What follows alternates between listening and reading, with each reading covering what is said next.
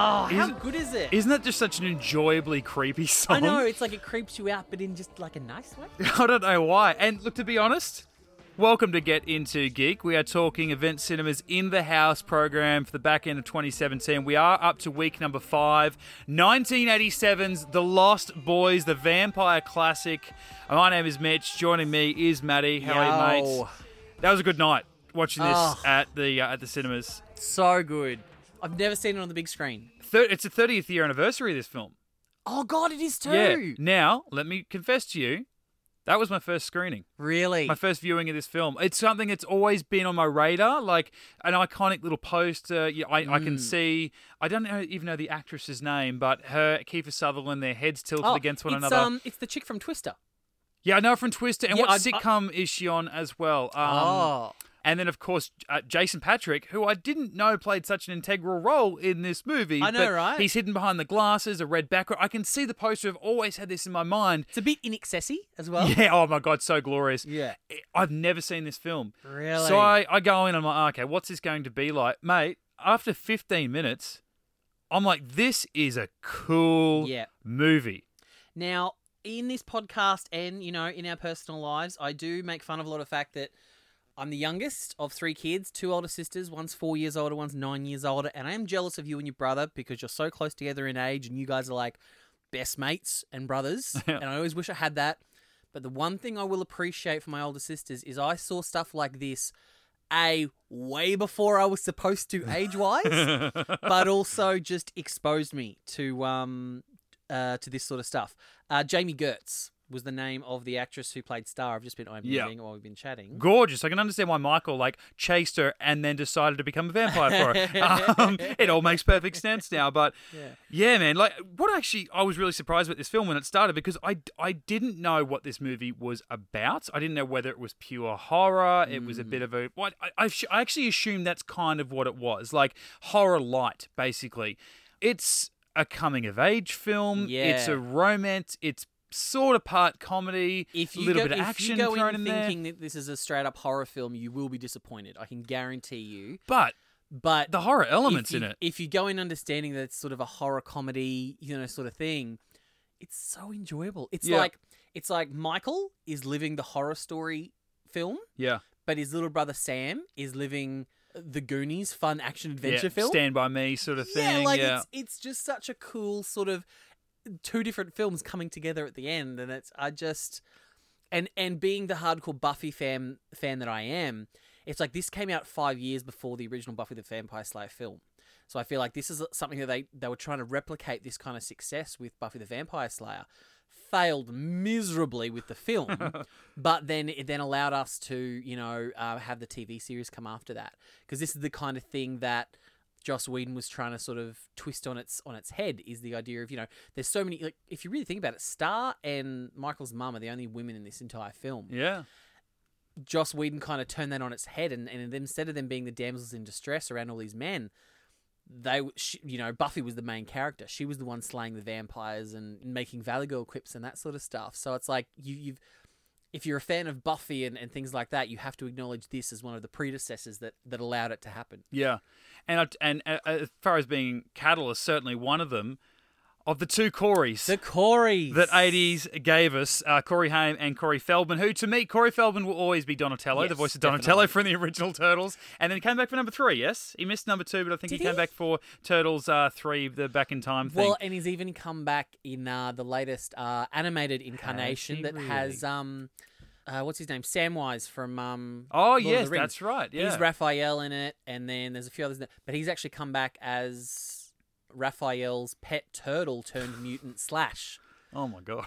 Yeah. Wow. Okay, Turtles has really progressed since I last caught up with it. Wow. Yeah. Well, yeah, it was great to see. I mean, I knew they were in this. Well, it does answer my question I was going to ask you is, gun to your head, which Corey would you choose? Feldman. Yeah. I have to go Feldman because honestly, I don't think I've seen a lot of Haim, certainly not this young. And Corey Feldman, though, in this movie, just. I won't say overacting because that's what the character was. Like this kid who thought he was grown up and I'm being tough and I'm rid the world of vampires, the man. whole back half of the film, his voice is down 3 octaves because he's putting on that. Because it's like the film was only shot in like 3 weeks, so it's not like he experienced puberty. Because his voice as a grown man isn't that deep. Yeah. But it was him, going on his adventure, putting on that deep voice, just sort of we're gonna do this, just trying to be sort of tough in this scenario. Yeah. Just hilarious. So great. These Utterly two hilarious. kids that work in a comic book shop, they know what's going on. There's vampires around. And talking about the vampire aspect, which obviously we will because it's a vampire film. But for me, it's been a long time since I've seen a vampire anything where the vampires fly. Yeah. Well, see, they did that in the original Buffy. Yeah. You've got Pee Wee Herman as a vampire flying. It's as amazing and as ridiculous as it sounds. And then he's overacting. Oh, the Pee Wee Herman death scene from Buffy the Vampire Slayer is one of the best things in cinema you'll ever see. Yeah, right. Depending how you grade cinema. But yeah, it's like that. They did realize in Buffy, it's like, oh yeah, no, let's get rid of the flying. But they kept the prosthetic brow. Yep. Even I think Corey Feldman coined the phrase "vamping out." He vamped out. Yeah. Because it's like it's taking it out of the Nosferatu Dracula. Yep. Old school 1800s Transylvania and put it into this modern context of, these are all these, 80s punk slackers, goth, not really, but on their way to what goth was. Yeah.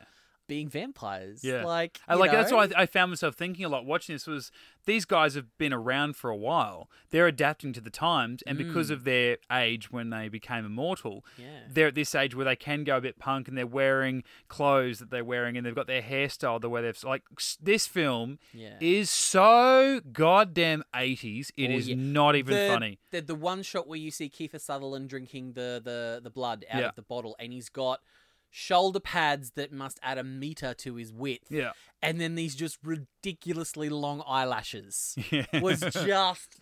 I don't know what was bigger, the shoulder pads or the eyelashes. I honestly couldn't tell you which one was bigger. See, if they made this film now but still set it in 1987 and they styled them this way, they dressed them this way, they made them up this way, I'd be like, oh, get your hand off it. Like, how much 80s do you need to put in this? This is a movie made in 1987. Yeah. They just make a movie with what they've got around them, the world that as it currently was in America. Yeah.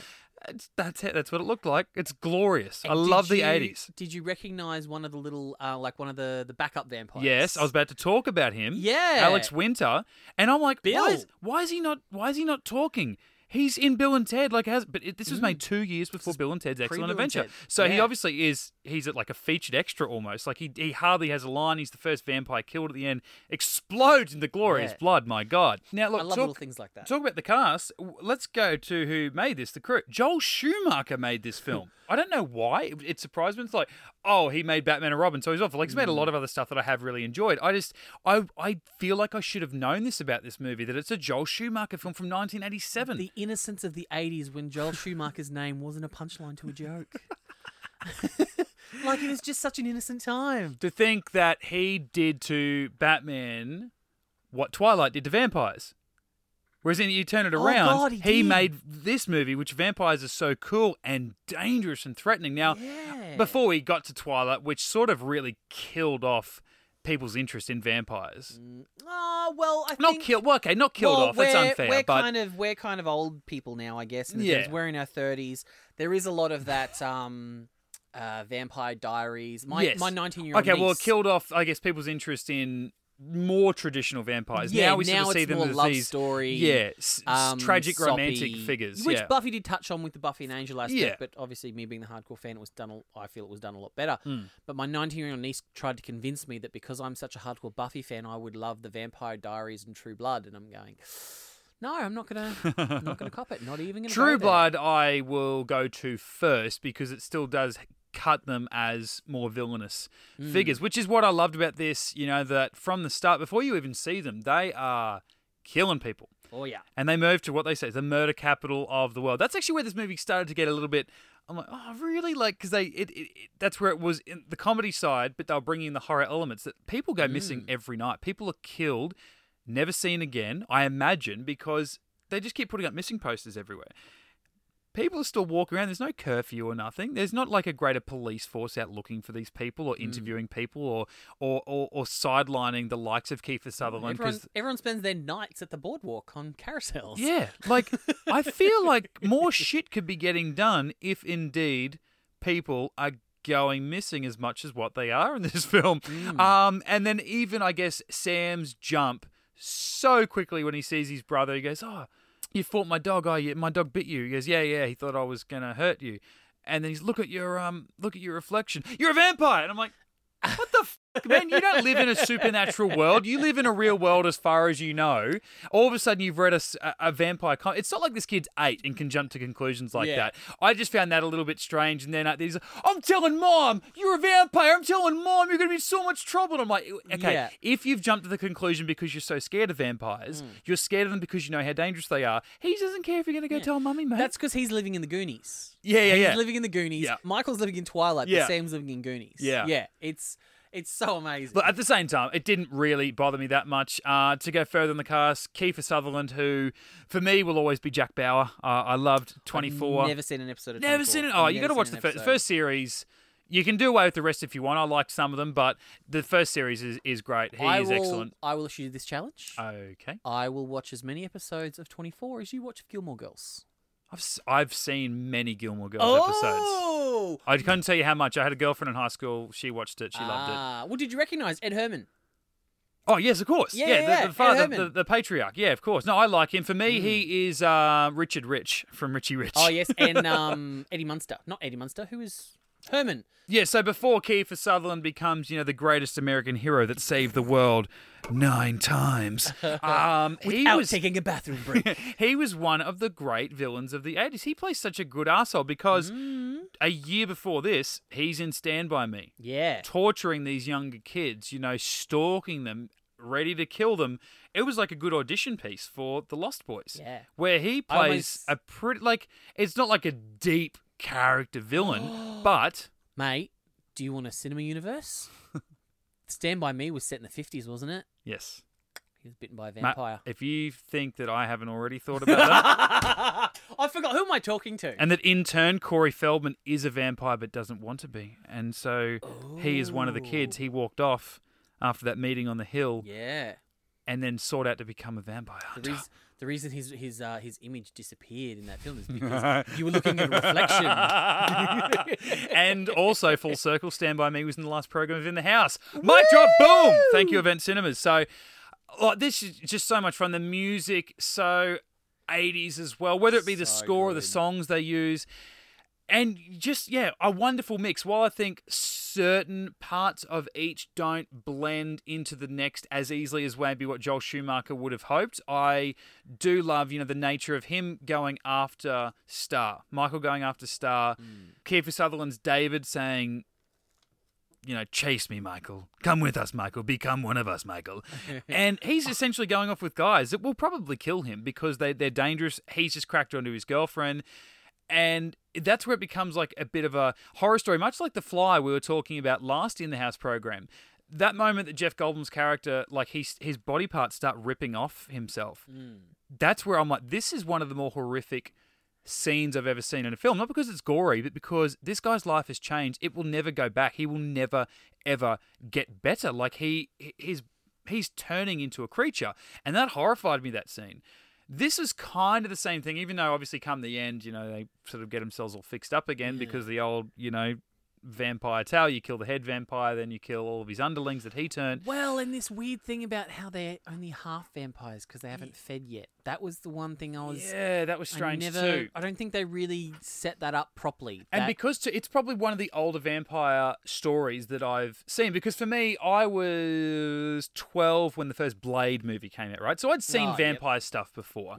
I'd heard of a lot of other vampire stuff before, but for me, that was the first real vampire-ish sort of... And it's not even a vampire movie. It's a guy who hunts vampires, but still. Yeah, very much doesn't stick to a lot of the really traditional lore. No. Like, yes, it has, sunlight and silver and all those sort of things, but doesn't have the reflection thing. Doesn't have the flight thing. They can move quick and they can jump high, but they can't fly. Can't enter your house unless it's invited. Yeah. Which is something that even Buffy kept as Yeah, a great right, little, yeah. as a great little thing. And so that's where I actually established a lot of my vampire knowledge. Not that I thought that it was golden concreted rules or anything from Blade, but whenever I saw anything else, I did compare it and go, oh, so in the Underworld franchise, which came out a couple of years later, it's like vampires aren't allergic to silver, werewolves are allergic to silver. So, but I'm like, oh, in Blade, it was vampires, and then in this they don't mention silver; it's just purely holy water, and that didn't come into Blade really before either. So the older it gets, the more traditional vampire sort of story that it is. This is where I'm taking a lot more of my knowledge, and the idea that vampires are flying when you compare it to friggin' Robert Pattinson and Twilight or something, like, holy shit. I was a little bit funny before they mentioned the half vampire thing that he could still walk around in the sun. He just had to wear sunnies. I'm like, oh, really? Because I kind of want you to be allergic to the sun. But when you saw Kiefer Sutherland put his hand out and it like a spark and his hand was on fire, and I'm like, okay, cool. We're getting a bit more traditional. To me, the really traditional thing is to become a vampire, you need to be bitten by a vampire. Me too. You yes. know? Yep. So the fact that, and they kind of allude to, so Michael is never completely turned. Star hasn't either. And then apparently, I think even the little kid, the little boy that she's trying to protect as well, even though he does vamp out at the end. Yeah. So that's a little more. But the rules they kind of imply is that, okay, so you drink vampire blood and you become half a vampire. I'm not sure if you that will give you the thirst and yes, I'm not sure if it gives you anything. It must give you the longevity of life. Because, well, how long has Star been? Yeah, well, that's the bit I didn't understand. So normally, like in the way you said, Blade is your establishment. For me, it is like the Nosferatu and the Buffy in particular. Is it's okay? You're bitten by a vampire that turns you into a vampire. A vampire has the choice to either drink your blood completely and kill you, or to turn you to become one of them. And then, yeah, you did have Max, the head vampire at the end. He said to the mum, Judy, Lucy, I still want you to join me. And he went to bite her. Fangs went to bite her in the neck. I thought she was going to get done, and then the grandfather just conveniently drives his ute through and goes, I hate vampires. Cut to credits. One of the strangest endings I think I've ever seen to a movie. I'm like, God, that feels a little bit anticlimactic, but whatever. That was their way of ending it on a joke. Yeah. So he was going to turn her by biting her, but I guess, is that because he is the head vampire? I don't know. So yeah, it's like, well, how long has Star been traveling around with them? Yeah. Is she just new? And with that way, she is only sort of 17 or 18 or whatever. I get that. But if the premise there was that she's been fighting the thirst, so she's drunk vampire blood, does that mean she gets the longevity, but she's just been powerful enough to stop the thirst and from feeding to turn her full vampire? At which point, if you've got the willpower, you can live forever just drinking vampire blood. Yeah. So there's no, whereas, in the Buffyverse, it was, okay, well, vampire bites you and can kill you. If he wants to turn you, they then, like a vampire that bit you, will cut themselves and make you drink their blood. You have to be on them, and there's this weird, creepy, incestuous sort of thing behind it. So that was the only sort of confusion I ever had, especially the first time I watched the film. I really didn't understand. I didn't even understand what Michael was. I was like, well, we didn't see anyone bite him. That was the only thing that sort of confused me a little bit. Yeah. Just in terms of they just kind of established their own kind of vampire lore in that sort of way. But once you sort of understand that, when you go back and watch it again, it's just joyous. It's just so much fun. Talking about Joel Schumacher before, I was just reading online that he was actually the one that made the change for the characters to be teenage vampires. Because initially they were like in grade school. They were in primary school. Oh, like Children of the Corn or something like that. Yeah. Oh. And so I don't know whether that's where the Lost Boys name came from, and it just stuck because they said they like the comparison of kids that never grew up from Peter Pan. Yeah. And Joel Schumacher's like, well, it's actually more interesting to me if they're a little bit older. Well, and I'm so glad that it was, because then you got the two generational things with the Coreys and Corey Feldman's brother in the film, and then he's got to save his older brother who's going through this trouble. And there's always been something overtly sexual about vampires. That's why films like Twilight do, get a large following. It's that what do they got, the eternal bite, that lasting forever sort of thing. So I find it more interesting when it's skew them a little bit older into their teenage years and have kind of that the romance kind of thing there as well, because it's a key part of any vampire film. There has to be some kind of love story there. Even you look at Interview with a Vampire, and one of the most interesting parts of that is seeing a young Kirsten Dunst, age, but still be in a little girl's body. And that is one of the more terrifying elements of that story, is that she is this little girl and hated them for changing her because she will never grow old. And you talk about True Blood before. Deborah Ann Wool, is it? She's in Daredevil at the moment as Karen Page. Oh, yes. Was in True Blood from not straight away, but came onto it pretty quick. And she was turned. But she was turned when she was still a virgin. But then she went from this like Catholic schoolgirl type, and then just had this sex drive. So she would go out and she found herself a boyfriend who was a nice guy on the show, a nice character, and they'd have sex, and that would be her losing her virginity. But because she's a vampire, she heals. So every time she would have sex for the rest of her life, and she started to hate it, and her boyfriend's like, well, we can work around this. And she's like, no, I don't want to be with you if this is what I am, you know. And so she was forever a virgin, but she had this incredible vampire sex drive to her. And it's like, wow, I've never really thought about that. And that, while I do pay out on the romantic side of whatever Twilight is or was trying to be, I'd rather than be... all about sex rather than about love, if that makes sense. Well, that's what it is. Because I guess it really says a lot about the writers and back in the day, the creators of vampires. What are you if you can live forever? What do you want to do? Yeah. Well, you just want to party. What do you want to do? You just want to have sex. Well, it's the equivalent of, well, there's no consequences. Yes, There's no consequences. And just on what you were saying about True Blood, they actually did a very similar storyline in Buffy. Right. I know I've said a lot, drink every time I say Buffy. No, not at all. We're talking about vampires and shit. But so one of the like Buffy's best friend Willow, who in the first few seasons is this very shy, withdrawn, book smart sort of thing. There's a season 3 episode where they end up being wished by a demon into an alternate reality where Buffy never existed. And Willow is a vampire. Yeah. And she's this black clad, like Matrix looking leather clad, just like dominatrix, sexual, up for anything. And she kind of meets her alternate universe self. Yeah. And just freaks out. She's like, oh, I was bad. And I think a little gay. And then like 2 seasons later, they bring that character out as being gay. Oh, really? Yeah. Oh, wow. So it's this really great little throwback and to this, you know, the theme always being, you know, when you become a vampire is it's like, well, all your inhibitions are thrown to the wind. There's no consequences, so you can be your true self, the demonic self to yourself. So that was a nice little throwback to that. It's well, you know, Alison Hannigan's character finally grew into who she was and realized, oh, I am a lesbian. Yeah. You know, and that was part of her true self. That's really cool. She'd been denying all the time. Yeah. Yeah. And then talk about the party aspect. It is going off topic of the Lost Boys, but going back to Blade, and it is one of the more iconic, if not the iconic scene from that film. Oh, the dance and scene. If I'm only going to watch one scene from that film, the amount of times I've watched that, if you haven't seen Blade, please go. I'm not spoiling the film, but there is a scene, there's a rave at the start before you know vampire. This is a movie about vampires. If you just went in cold, you don't know, a guy who's taken in by a girl who's, very sexy herself, wearing very little, very confident, takes in this guy who's completely oblivious to what's going on into a rave party. She starts dancing. She's kissing girls, dancing with other guys, whatever's going on, just party, party, party. And then there's a drop of blood on his face. He's like, what the hell's going on? Another drop of blood. He looks up into the roof. There's blood dripping from the roof. It's coming out of the sprinkler system. It turns out this is a blood rave. It's a vampire nightclub. Still creeps me blood out. squirting all over the room. Hundreds of vampires just bathing in blood. And they're screaming, they're loving it, rubbing all over their skin, drinking it. And this guy's scared. He's scared shitless. He's running around. This is horrifying. They're all screaming at him and hissing. And they're wanting to bite him, but they want to play with their food first.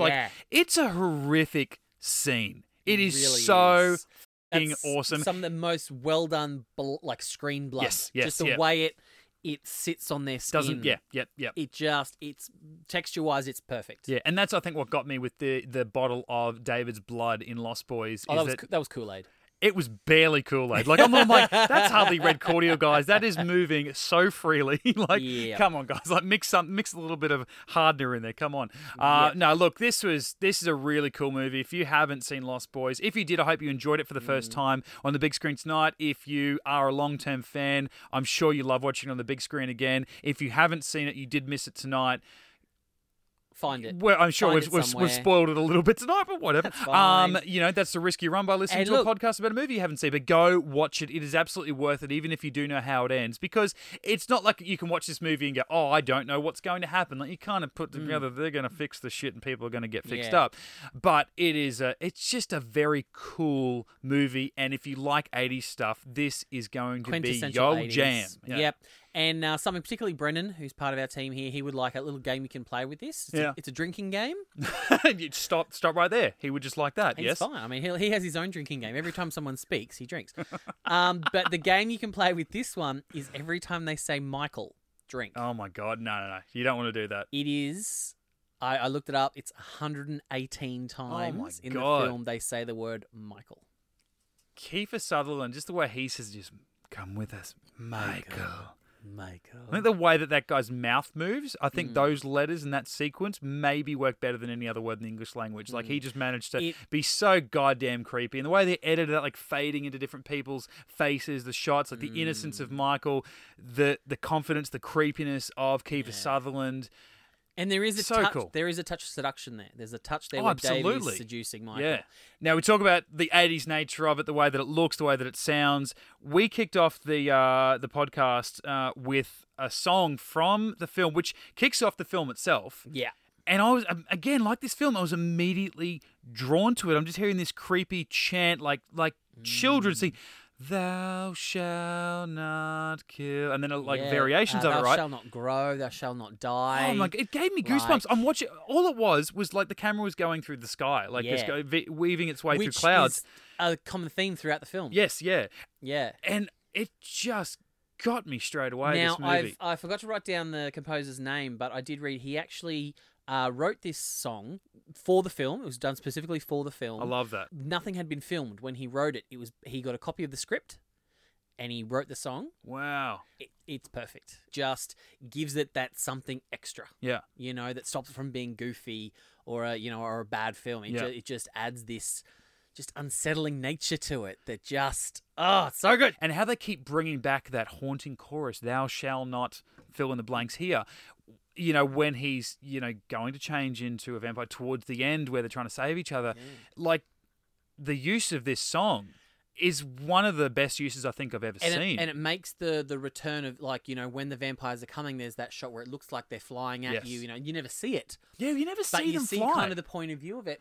And it's like, and that gives you that menacing tone that you associate with the music. Yeah. Because it's like, well, they use that same shot in Hocus Pocus, with Bette Midler and old Sarah Jessica Parker. So it's like, well, that on its own isn't that menacing, but when you pair it with that, it's a match made in heaven or hell or wherever these demons are from, you know? It's so good. It's so good, man. Can we play it again? Can we play it again? Yeah, we will. We're gonna play it out on the way out. But I just wish I'd known how good this movie was going to be, so I could get hyped for it on the way in. So isn't it great when you're surprised? Yeah. Well, this week I saw the new Kingsman film, The Golden Circle. I knew nothing going into the first one, and it was that pleasant surprise. Yes, There was no hype in it. I just went, oh, okay, I'll go and see it.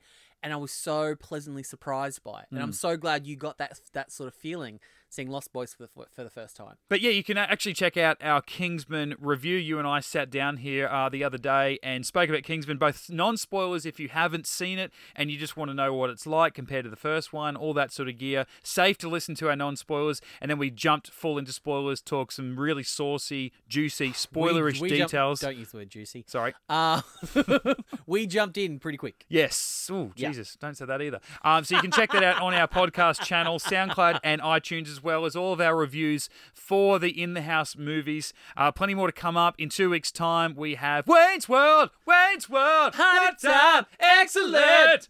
So that's coming up, and then a couple of other really great gems before the end of the year, which does end with Die Hard 2. So I want to see John McClane back up on the big screen. That's going to be fun. So you can check out all of our reviews as they come in and are done on our Get Into Geek, SoundCloud and iTunes podcast channels. You can follow us on social media, Facebook, Twitter, and Instagram. Get involved with us that way. Get in contact. Talk about movies. We just like talking movies. So you can find me, Mitch_Lewis, on Twitter and Instagram. I'm always up to talk films. Jump on board. Maddie, where can we find you? At High Pitch Maddie on Instagram. Beautiful. We'll be back in 2 weeks' time to talk Wayne's World. Our movie chats may go into the future, Blade Runner 2049, a few weeks as well. Whoa. And we also do a lot of TV talk. We're going to try and build on it over the summer, but myself and Ben and Terry, who are on the TV team, do talk about superhero TV a lot, mainly the DC universe that I like is to call the Glutton for Punishment team. I wasn't going to involve you. I didn't want to upset you, but that's fine. So we're going to bring that back in a couple of weeks when it does come back to Fox 8 in Australia. The full Arrowverse, and Gotham's joining it as well on Fox 8 this year. So if any of that at all interests you, you can join us back on Getting a Geek in the future. You guys are adding Gotham. I don't know if we're adding it, Oh, okay. but Fox 8 is. All right. All right, well, I know that upsets you, Matty, but can I do something that'll make you feel better? Okay. Yeah! Cry, little sister. Thou shalt not fall. Come to your brother.